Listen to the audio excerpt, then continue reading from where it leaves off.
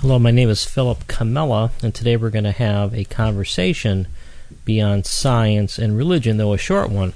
On the prior show, I played an excerpt from my show I did 3 years ago with Richard Conn Henry, who had wrote this article in Nature magazine called The Mental Universe, and it was a very interesting article because part of it was him concluding that even though science knows the world is entirely mental, that we carry on as if it's not.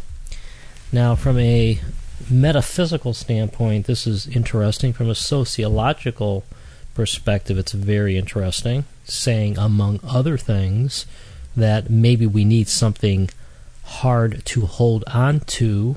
We don't want to give up our grip on the physical world. And this obviously has a lot of psychological implications. But from a vision standpoint, which is what this series of shows is about, what it does is it gives up our vision to a material world. We start thinking like robots. We start thinking in a limited fashion.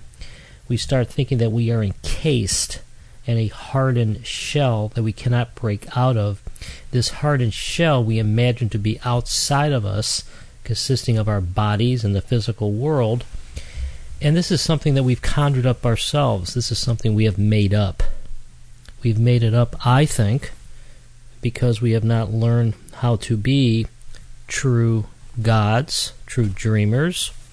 We've not come to accept the world for what it is, which is a very deep, layered dream. And therefore we've given up ourselves, or given up our dream to the material world. And this, in my opinion, is the problem that we have in modern science. We are too stringent, we're too hardened, we are not thinking like creative artists, we're thinking like mechanics. And therefore our vision is limited, and this is what we need to break out of.